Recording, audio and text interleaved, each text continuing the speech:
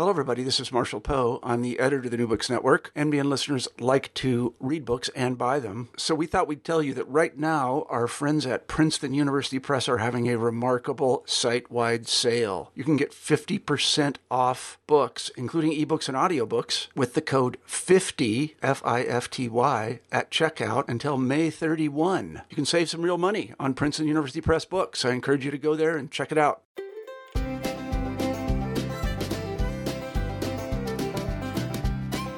Hello, everyone, and welcome once again to New Books in the American West. I'm your host, Stephen Hausman. I'm very excited today to welcome Connie Chang to the channel. Dr. Chang is a professor of history and environmental studies at Bowdoin College and is the author previously of Shaping the Shoreline, Fisheries and Tourism on the Monterey Coast, as well as several articles that have appeared in such journals as the Journal of American History and Environmental History, as well as elsewhere. Today, we're discussing her newest book, Nature Behind Barbed Wire, an environmental history of the Japanese-American incarceration, which just came out this past summer with Oxford University Press. Welcome to the New Books Network, Connie. Thanks so much for having me, Steve. We always begin these interviews by letting the authors talk a little bit about themselves. So, if you would, can you tell us a little bit about how you became interested in history and the path that you took toward becoming a professional historian? Yeah, I think this really didn't begin for me until I was in college. I'm not one of those people who had some sort of inspiring high school history teacher or anything like that. But my first quarter at UC Santa Barbara, I took a class with the late Robert Kelly, who is the author of Battling the Inland Sea, among other really terrific books that are really central to understanding certain aspects of the political history of California. And I remember telling myself, okay, I'm going to go to office hours, and it's a big school, but I really want to take advantage of this experience. So I visited his office hours probably the second or third week of the semester to talk about a research paper. And I was really struck by his warmth, his intelligence, his incredible passion for studying the past. We talked about my research paper. He immediately rattled off 5 books I needed to go get at the library. And I was just really struck by that experience, that one-on-one interaction that I had with them, that I could sort of imagine myself, many years down the line, being in the same position as him, or at least I aspired to that. So that was one experience. And then later that year, my first year of college, I took a big history of Western civilization course. And the professor for that course very often started class with a piece of classical music that he would then describe from the era, or sometimes a very long story about a person or an event, and use that piece of music or those stories to sort of highlight the bigger themes or questions of whatever topic we were exploring at that time. So that experience really highlighted for me the importance of story and narrative for studying the past. That wasn't just names and dates and so on and so forth, but there was something really powerful about the stories that he told. So those two experiences, my first year in college, really got me hooked in history and really made me want to pursue this as a career. And what got you interested in the topic of this book, the topic of Japanese-American incarceration during World War II? Right. So starting in graduate school, the first class I was a teaching assistant for, big survey of U.S. history, one of the books that the professor assigned was Monica Sone's Nisei Daughter, which is a very well-known memoir. The Monica Sone grew up in Seattle in the 20s and 30s. Her family was sent to Minidoka in Idaho during the war. It's a very, very powerful memoir of her experiences. So I remember teaching that my first time as a teaching assistant. And in subsequent courses, I feel like it's a topic that I was constantly teaching about starting in graduate school, and I continue to teach it as a professor at Bowdoin, whether I was teaching the history of the American West or California history, or for many years I taught a seminar on memoirs, and I would very often assign a Japanese-American incarceration memoir. So it's just a topic that I've always found to be very powerful. I think students find it to be very powerful. It really disrupts the sort of progressive narrative of the American past, that there was this massive violation of civil liberties during the war. So it's always been a topic that I've been drawn to, and I think it's a very powerful topic to teach about as well. So I guess one could say that I've been interested in this area for many years now, ever since I started graduate school. And speaking solely for myself, it's the kind of topic that I felt like I knew at least the basics of, but that your book in particular reveals a lot of kind of more layers to. And looking at this topic from the perspective of the non-human environment is, I think, a new approach on what is a pretty old and, like I was saying, somewhat well-known topic. So what led you to thinking about the history of Japanese American incarceration using the methodologies of environmental history as your methodological lens? Right. And I get this question a lot. And I wish I could say I had this single aha moment where, I just realized that this was the right way to write sort of project for me. So, but it was really more sort of accumulation of lots of reading and teaching of this, and sort of just kind of over a period of several years, kind of realizing, all of these memoirs talk about the experience of the environment. Pick up any incarceration memoir, and there's always some mention of the weather. There's always a mention of the winds, the dust. It was really hot. It was really cold. It sort of pervades the experiences of Japanese Americans. So I think over time, it just sort of dawned on me, this really needs some more comprehensive treatment. And I should say that there are certainly many scholars before me who have looked at bits and pieces of this. There have been individuals who have looked at the gardens, for instance, in the camps, and others who have looked at agriculture, for instance. So it's not something, I don't think I was necessarily, carrying a brand new or delving into something that had never been explored before, but I really wanted to bring a more sort of comprehensive analysis of the non-human environment to this, as you've noted, very well-worn topic. And you open the book with a brief couple-page note about language. And since we're going to be talking about many of the terms that you clarify in that part of the text, it might be useful here to talk a little bit about those terms and why you chose to use the particular words that you did in the book itself. Right. So the term that is most often used and continues to be used in reference to this episode is internment. And that's a term that I initially used when I started working on this project.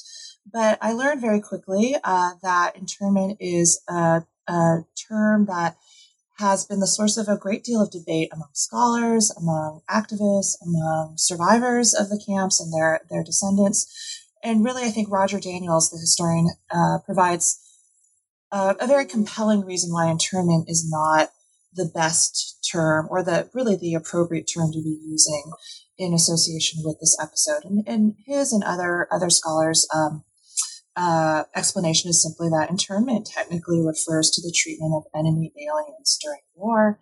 And if you look at the 110, 120,000 people of Japanese ancestry who were sent to camps during the war, about 2/3 of them were American citizens. So they were born on U.S. soil, and as a result, they were citizens by virtue of their birth. So internment doesn't really apply to them.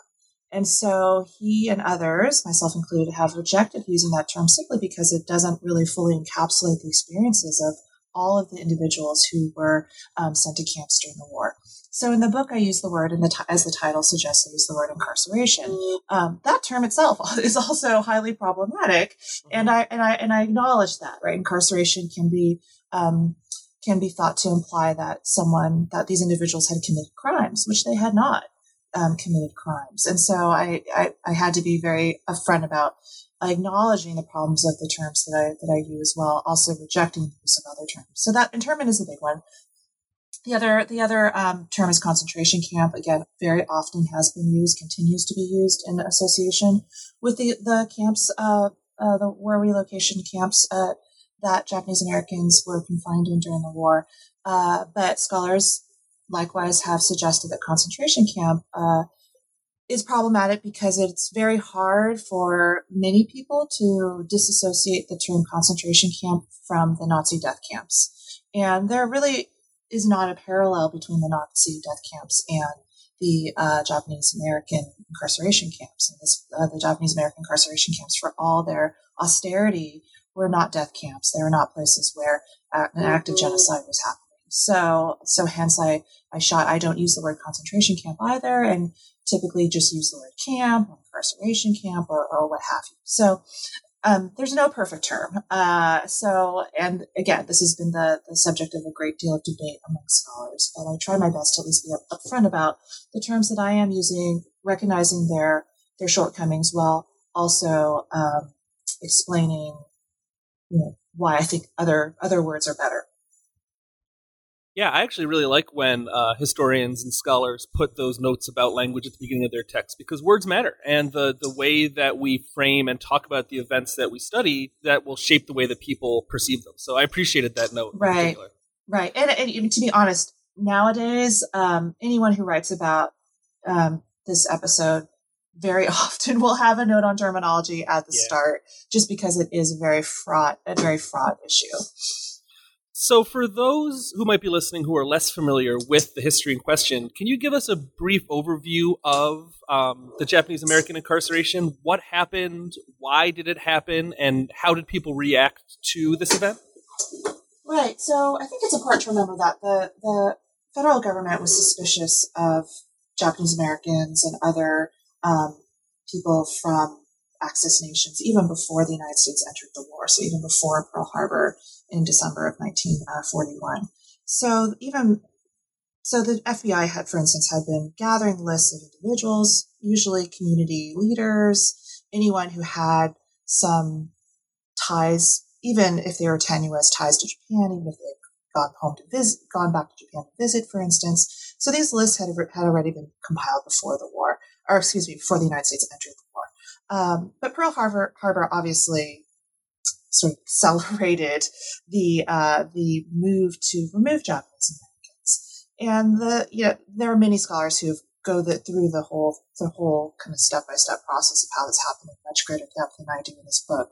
But just for the sake of time, it really after Pearl Harbor there was intensified moves to intensified calls to remove Japanese Americans, specifically from the Pacific Coast, precisely because that is where the vast majority of the Japanese American population was concentrated. So there certainly were Japanese Americans elsewhere in the United States, but the focus was really on where they congregated, which was along the Pacific Coast. And the fundamental logic was to remove any potential saboteurs before they could do any harm internally. So there was, real distrust and real paranoia that there were spies within this population, that they were sharing secrets with the Japanese government, and so on and so forth. I should note, though, and I think it's important to remember, that this was not universally touted or advocated for among the U.S. government. So, for instance, the Attorney General at the time, Francis Biddle, was actually very much opposed to it. There are other figures within the government that were much more hesitant about doing this. But eventually, Executive Order 9066 FDR signed this on February 19th, 1942. There was generally widespread support for this for the measure, although, as I note in my book, there were definitely individuals who were very hesitant to be removing Japanese Americans, precisely because they had been so important to the agricultural industry in California, Oregon, Washington, and other natural resource industries. So there were definitely sort of these smaller pockets of support for not removing Japanese Americans, or at least doing so at a more opportune time that wouldn't disrupt the harvest, for instance. So definitely widespread support, although, again, there were some individuals who expressed opposition to the removal of Japanese Americans. And you argue in the book that any environmental history of the Japanese American incarceration has to actually begin before anybody was forcibly removed from the West Coast. So can you start us off there and tell us a bit about the relationships that these people had with the non-human world prior to removal? Yeah, so I think, starting in the late 19th century, when Japanese immigration really began in larger numbers to the United States, very often the immigrants were involved in natural resource-based industries. So they were farmers, they were fishermen, they worked in the logging industry. So they had been already very deeply tied to the land along the Pacific Coast, and already had experienced a great deal of animosity. I think For instance, a familiar topic among a familiar topic of pre-war Japanese American history is the fact that California and many, many other Western states passed alien land laws to essentially bar Japanese immigrants from buying land, precisely because they were seen as economic competition for white farmers. So before the war, they were not necessarily cultivating a lot of land, but they were certainly very successful in particular crops. So celery, strawberries, for instance, were areas where they had sort of become very successful and really produced a lot of the region's crops in those areas. So as a result, when removal started to happen, after the issuance of Executive Order 9066, there were definitely concerns within the federal government about what is this going to look like? We're entering a war in which the need for food is going to be heightened. We have all these troops to feed. And right when we have a heightened need for more foodstuffs, we're sending away these very important producers and removing them from this productive farmland. So that was definitely a concern among many individuals in the federal government and also regionally at the start of the removal process.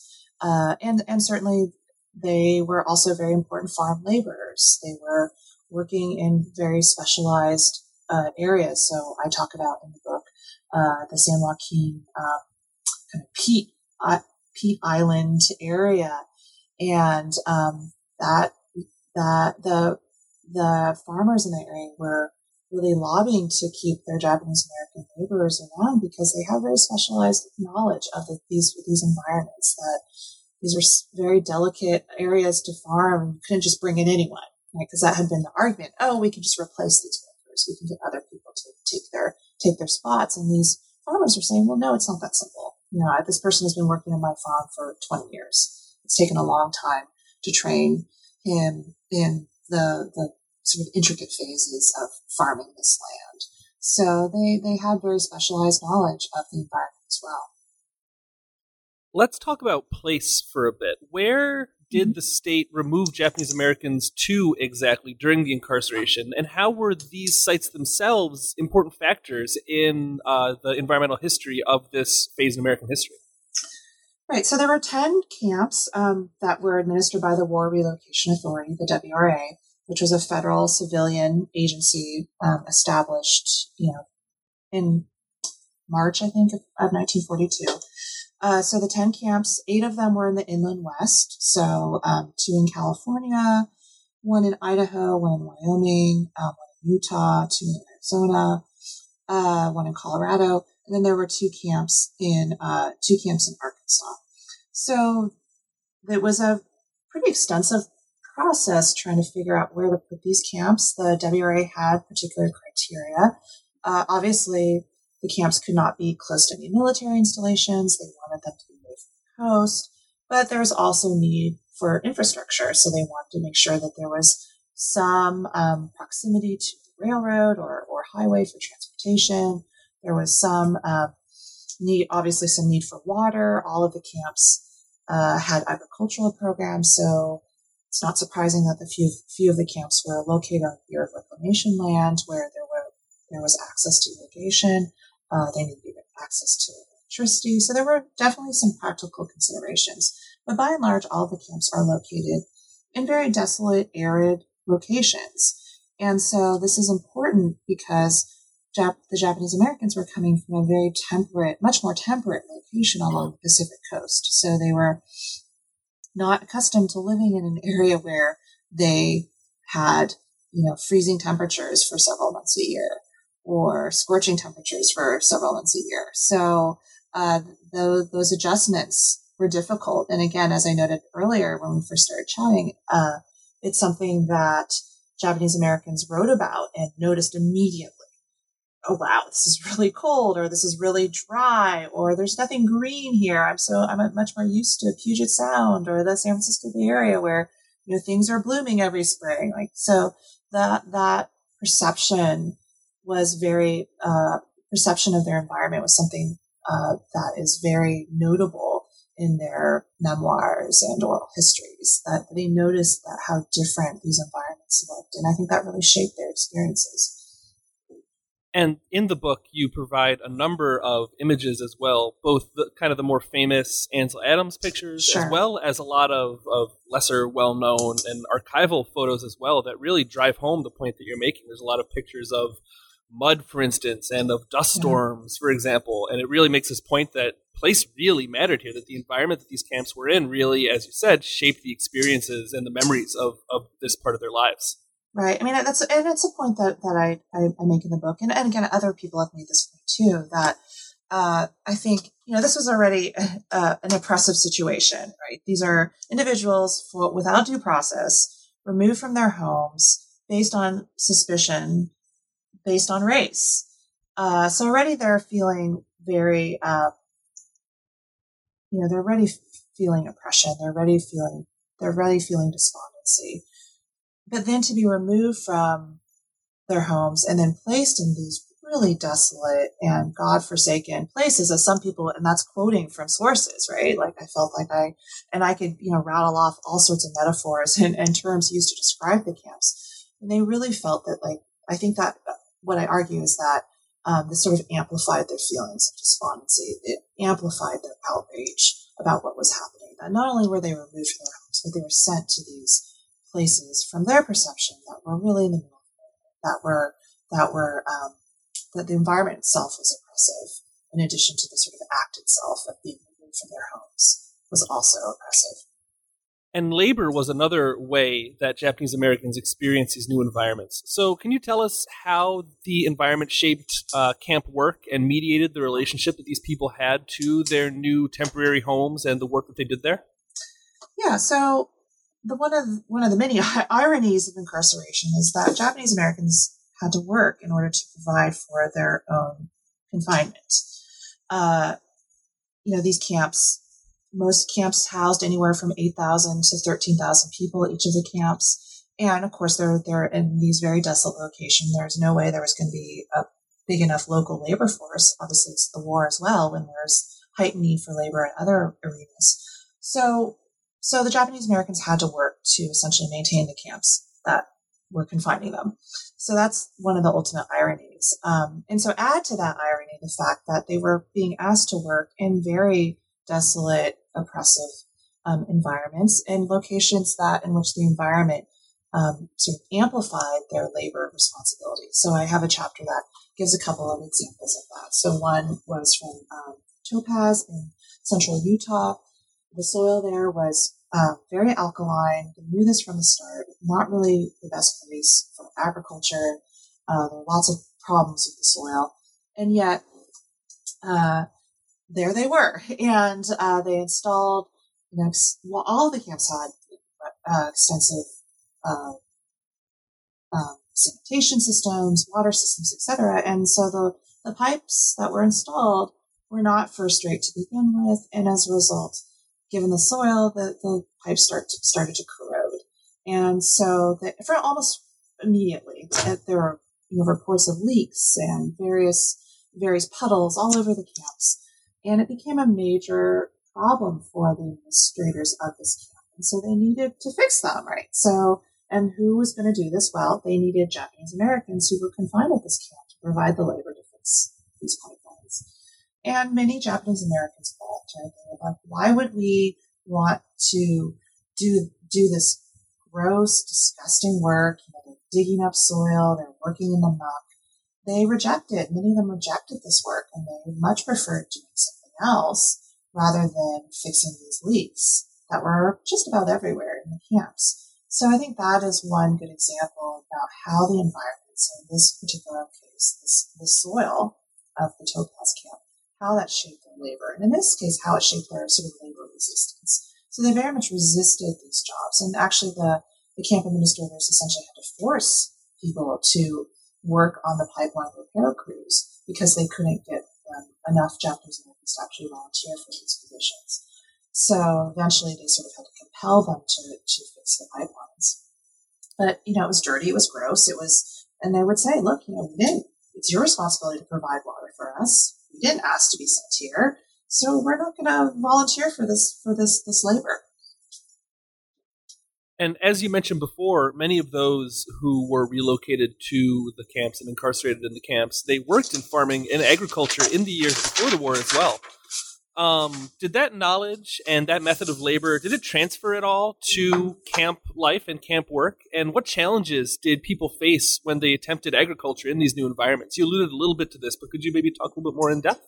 Sure. Yeah. I think so all of the camps have farms, and that was an important element of the camps from the get-go. So the WRA administrators, they wanted these camps to be somewhat self-supporting.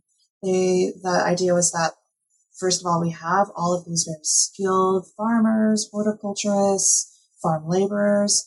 Let's put their labor to good use, and in the process, we can minimize food costs.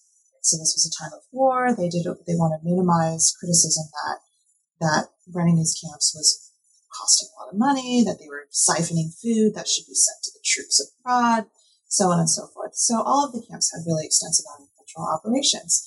And in some cases, so I don't focus on the Heart Mountain camp in my book, but Heart Mountain actually had a very successful agricultural program. And actually many of the camps had very successful agricultural programs. They overcame a lot of challenges. One of the major challenges that the farmers faced is that they were used to farming in very different conditions. Again, they had been farming in California. They had been farming in the Pacific Northwest, where in some cases they didn't need irrigation. Well, you put them in these very arid locations in Idaho or Wyoming or Utah, and they needed irrigation. They didn't know how to irrigate. So that's, for instance, that's one thing that I found in my sources, that there was the WRA officials would critique Japanese Americans' farming skills because they over-irrigated the crops, for instance. It's like, well, they didn't know how to irrigate because they had not needed to irrigate in many cases before then. So their agricultural skills didn't directly transfer over to these new places, but they certainly learned, and they learned to adapt. They learned to work within these new conditions, but it certainly took some time, and it was not automatic. And very often at some of the camps, they would bring in local agricultural extension experts to discuss with them, how do you farm in Utah? How is that different than farming in California, for instance? In some cases, Japanese Americans had never farmed before, and they were now farming. And for the WRA, they saw this as a way to essentially give them job training. Well, you can learn to be a farmer, and you can learn all sorts of strategies, and this could help you find a job when you leave the camp. So it wasn't just the pre-war farmers who were farming the camps. It was also a wide range of people who were working on farms. In the book, you talk about the idea of environmental patriotism. What was that? And I guess kind of the broader question that I'm getting at is, how did government officials, and particularly Japanese Americans themselves, how did they think about their incarceration and the environment in which they found themselves? How did they think about it within the context of the war effort and in the context of World War II America? Yeah, so environmental patriotism was, to be honest, this is a chapter that kind of surprised me. I wasn't really looking for a more sort of cultural kind of perspective when I was doing my research. But the rhetoric became so evident as I did more research and looking at a couple of different things. So like Victory Gardens, for instance, Victory Gardens were being grown by Americans all across the nation. And it was real. And if you look at anything about Victory Gardens, it's very much imbued with this idea of patriotism. So I use the term environmental patriotism to describe a variety of activities in which Japanese Americans were being asked to interact with or harness or somehow alter the environment as a way to show and display their patriotism and their devotion to country. So I'll talk briefly about Victory Gardens. That's one example. In that chapter, the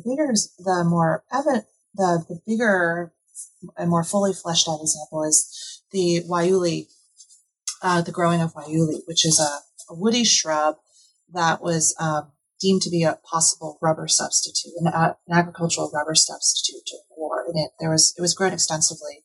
There was quite an extensive Wayuli project at the Manzanar camp. So, I'd run across, very early in my research, I'd run across the Wayuli project and sort of very dutifully photocopied and took many photos of all this material.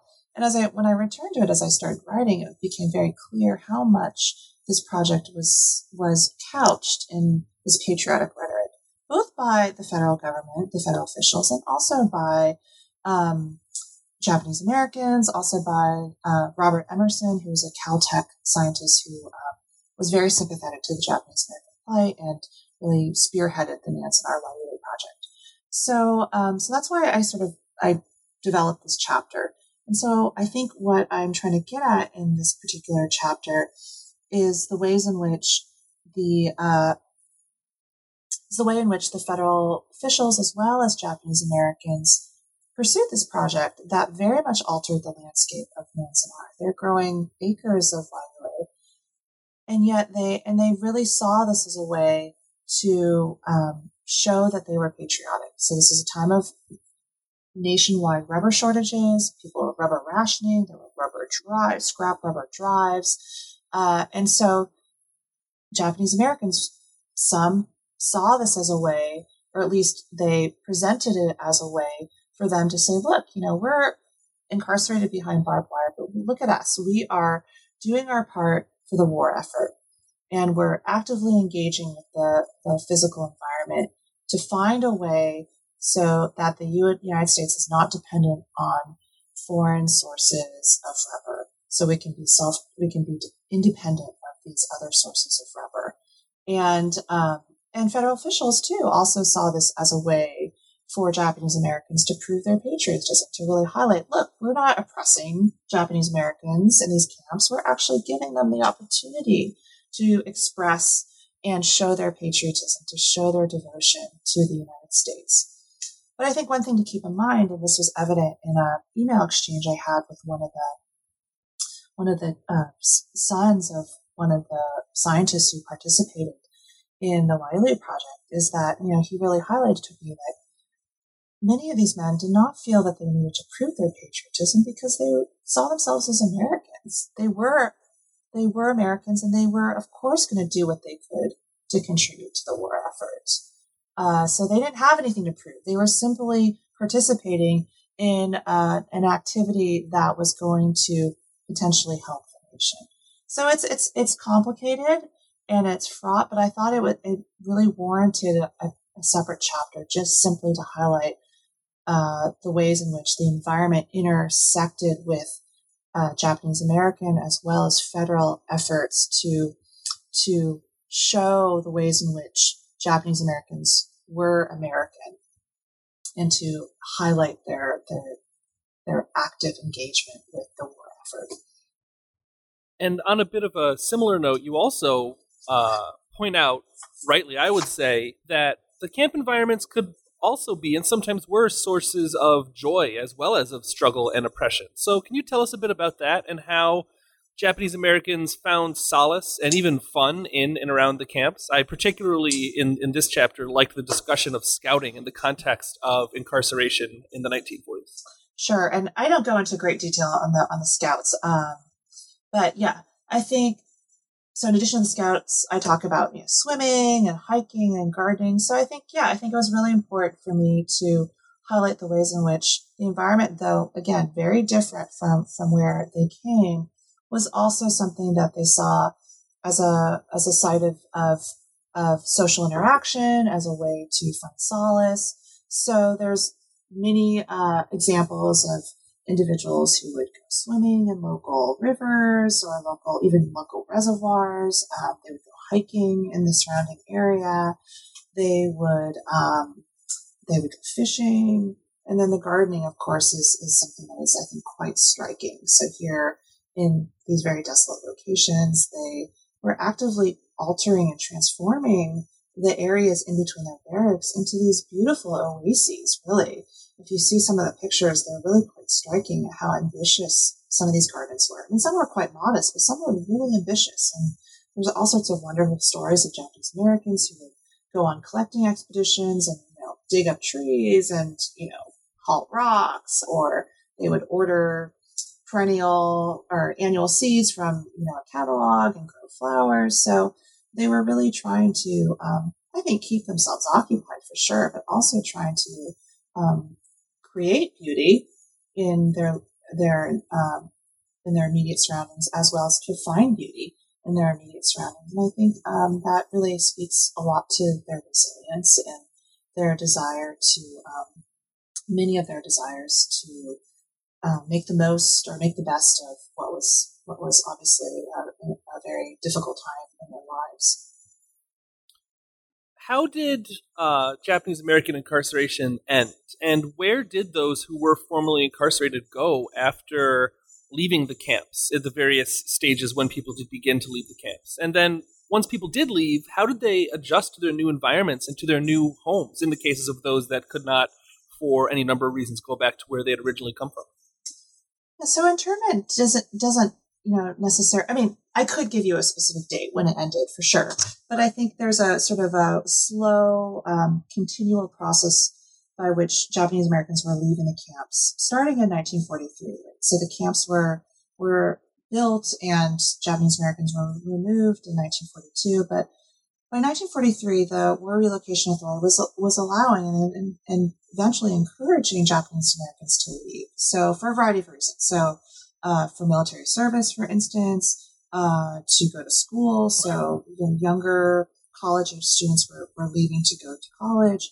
And then eventually to actually take jobs.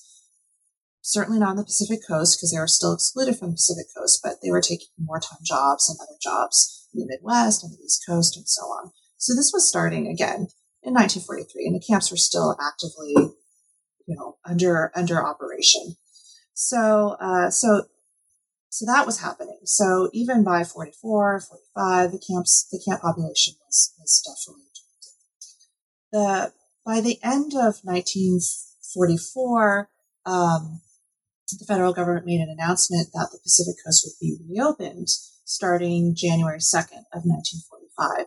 And so at that point, you had more and more people sort of plotting their next step, right? So where would they go? So the Pacific Coast was now going to be reopened. Should we go back to the Pacific Coast? Should we go elsewhere? And so you had a lot of families trying to figure out what to do next. And most of the camps were essentially closed by the fall of 1945. So one can say that would be the ending point. So they had a lot of options, right? So before 1945, or January 2nd, 1945, they could not go back to the Pacific Coast. So there were some individuals who were, again, as I said, taking jobs in the East Coast and the Midwest, some staying in the interior West.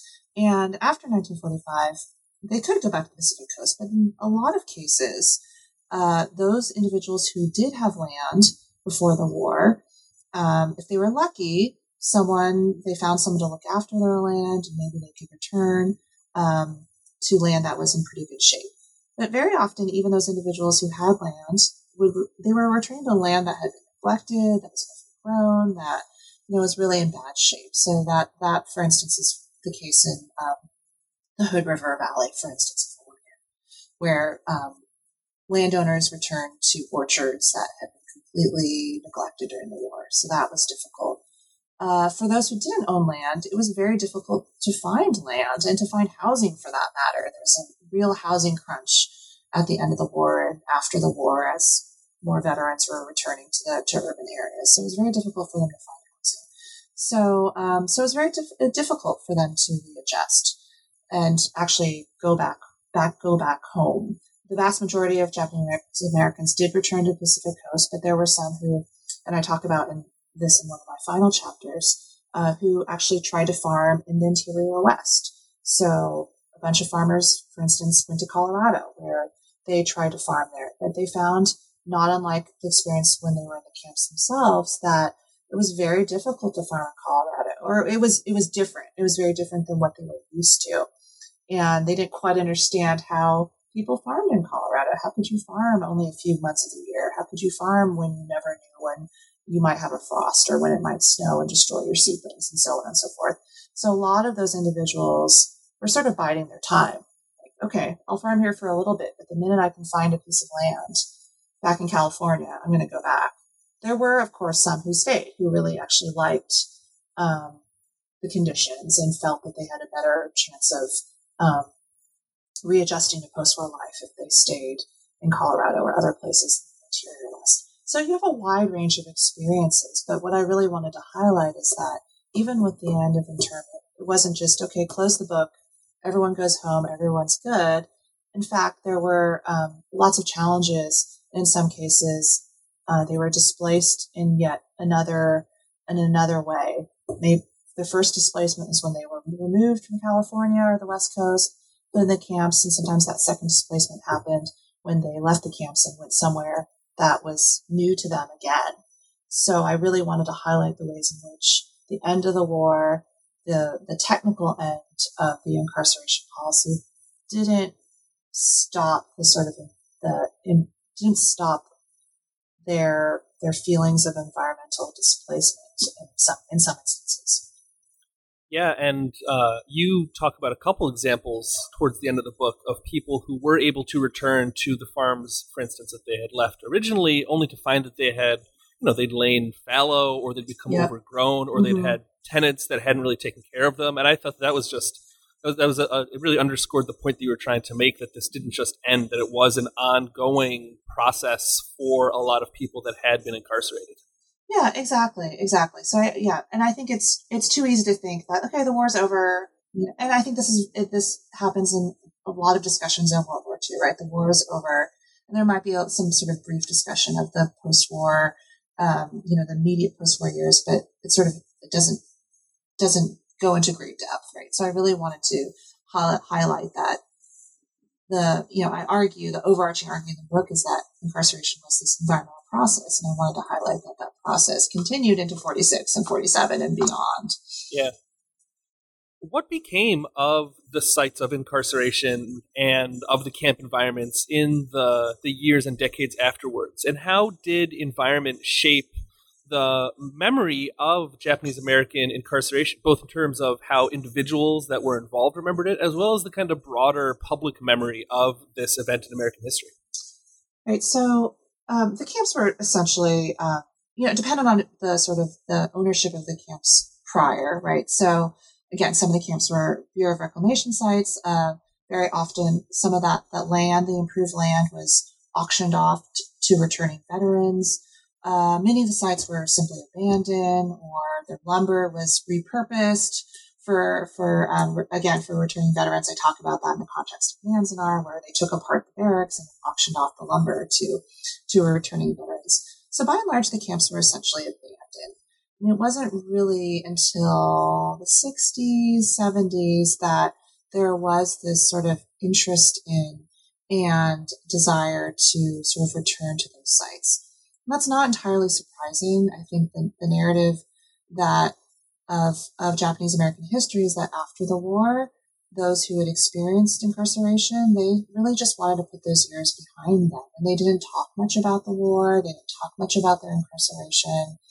They sort of very, very quickly became the model minority by the 1960s. But I think, again, by the late 60s, early 70s, the children and grandchildren of the camp survivors began to take an interest in the warriors. So the first pilgrimage to Manzanar, the first pilgrimage to any of the camps, really, or formal pilgrimage, was in 1969. And that was organized by children of incarcerees. So I think what really has struck me about the camps as they are now is that the environment's really important to the experience. So a few of the camps, former campsites, are now administered by the National Park Service, the National Historic Sites. And, Manzanar is, again, sort of probably the most well-known.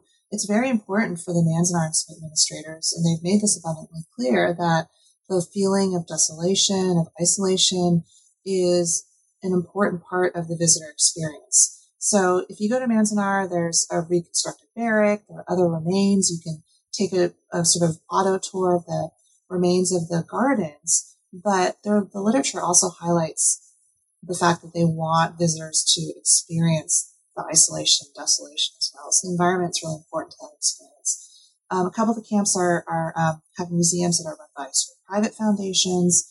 So that kind of sort of public history has continued both on the federal level as well as sort of the local private level as well.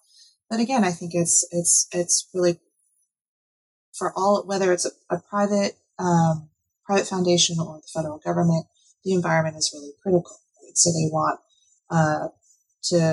they want visitors to understand the physical conditions under which Japanese Americans lived. So I think that's really critical to those efforts. In terms of sort of memories, I think there are numerous. I mean, I could have written a lot more about the memories of incarceration and the importance of the environment.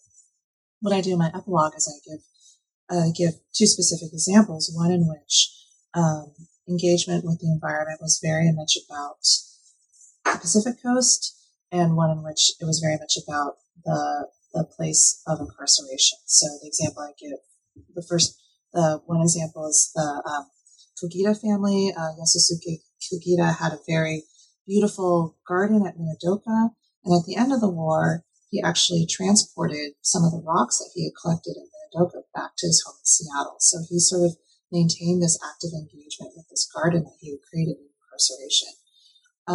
Those rocks are still, they're still in the possession of his sons. And the other example was the Harui Gardens this is a family in Bainbridge Island, Washington. Beautiful gardens, abandoned during the war, came back, and the son decided to sort of revitalize the garden that his father had constructed. So, two stories of incarceration and two different environments in which their memories were connected to, whether what was left behind or where they were confined. And again, those are just two examples. There are many other really poignant stories about how the environment really affected the memories of Japanese Americans. And the title of that story of that chapter, is Emanating from the Soil.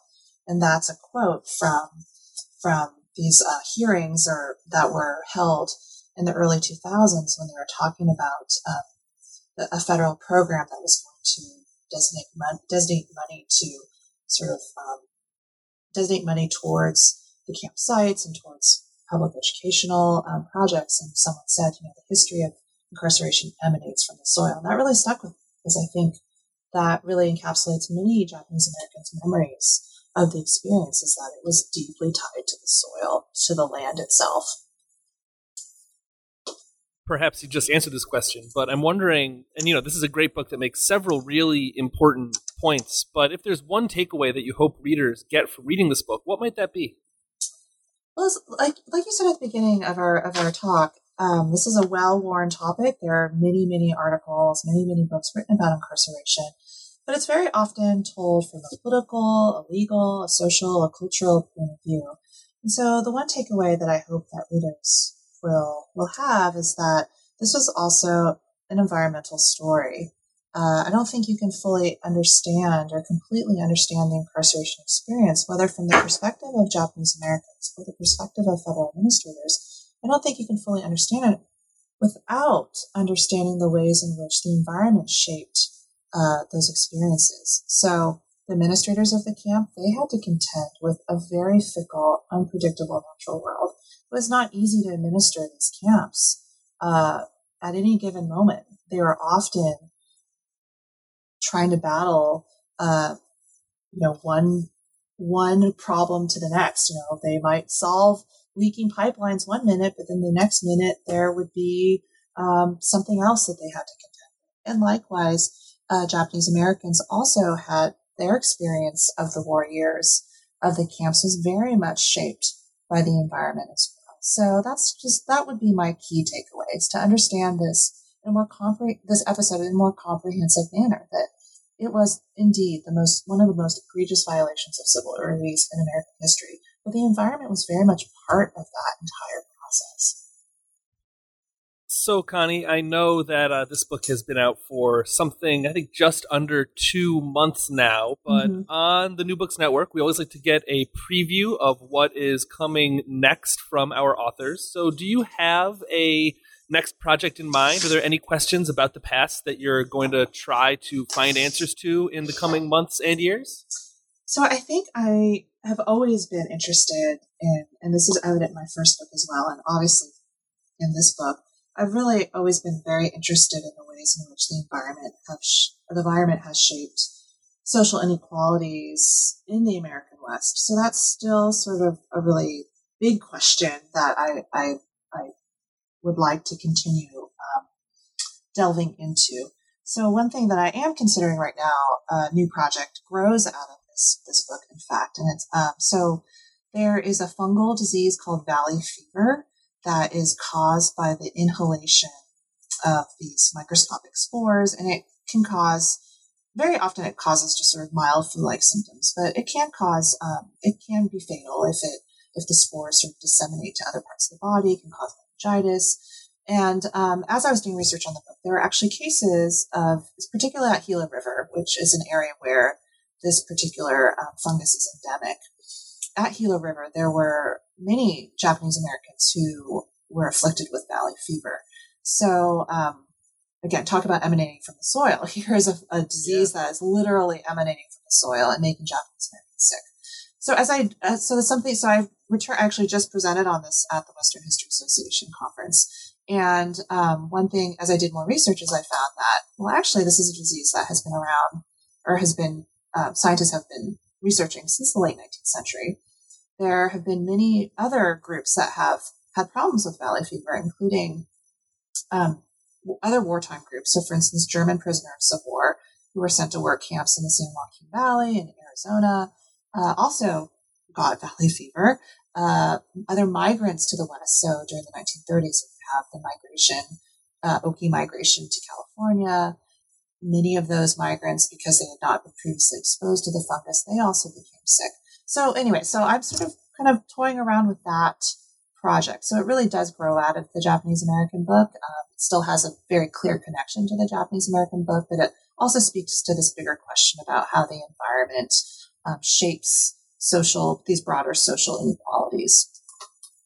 And the environmental history of medicine is sort of having a bit of a moment right now. It is. It sounds like you're very much kind of tapped into that too. So I'll look forward to hearing more about that in the future. Yeah, and it may be an article. It will be something larger, but it is something that I'm certainly intrigued by. So and to be honest, I'm still really interested in writing more about the Japanese American incarceration. So this is a way to sort of continue my interest in this area.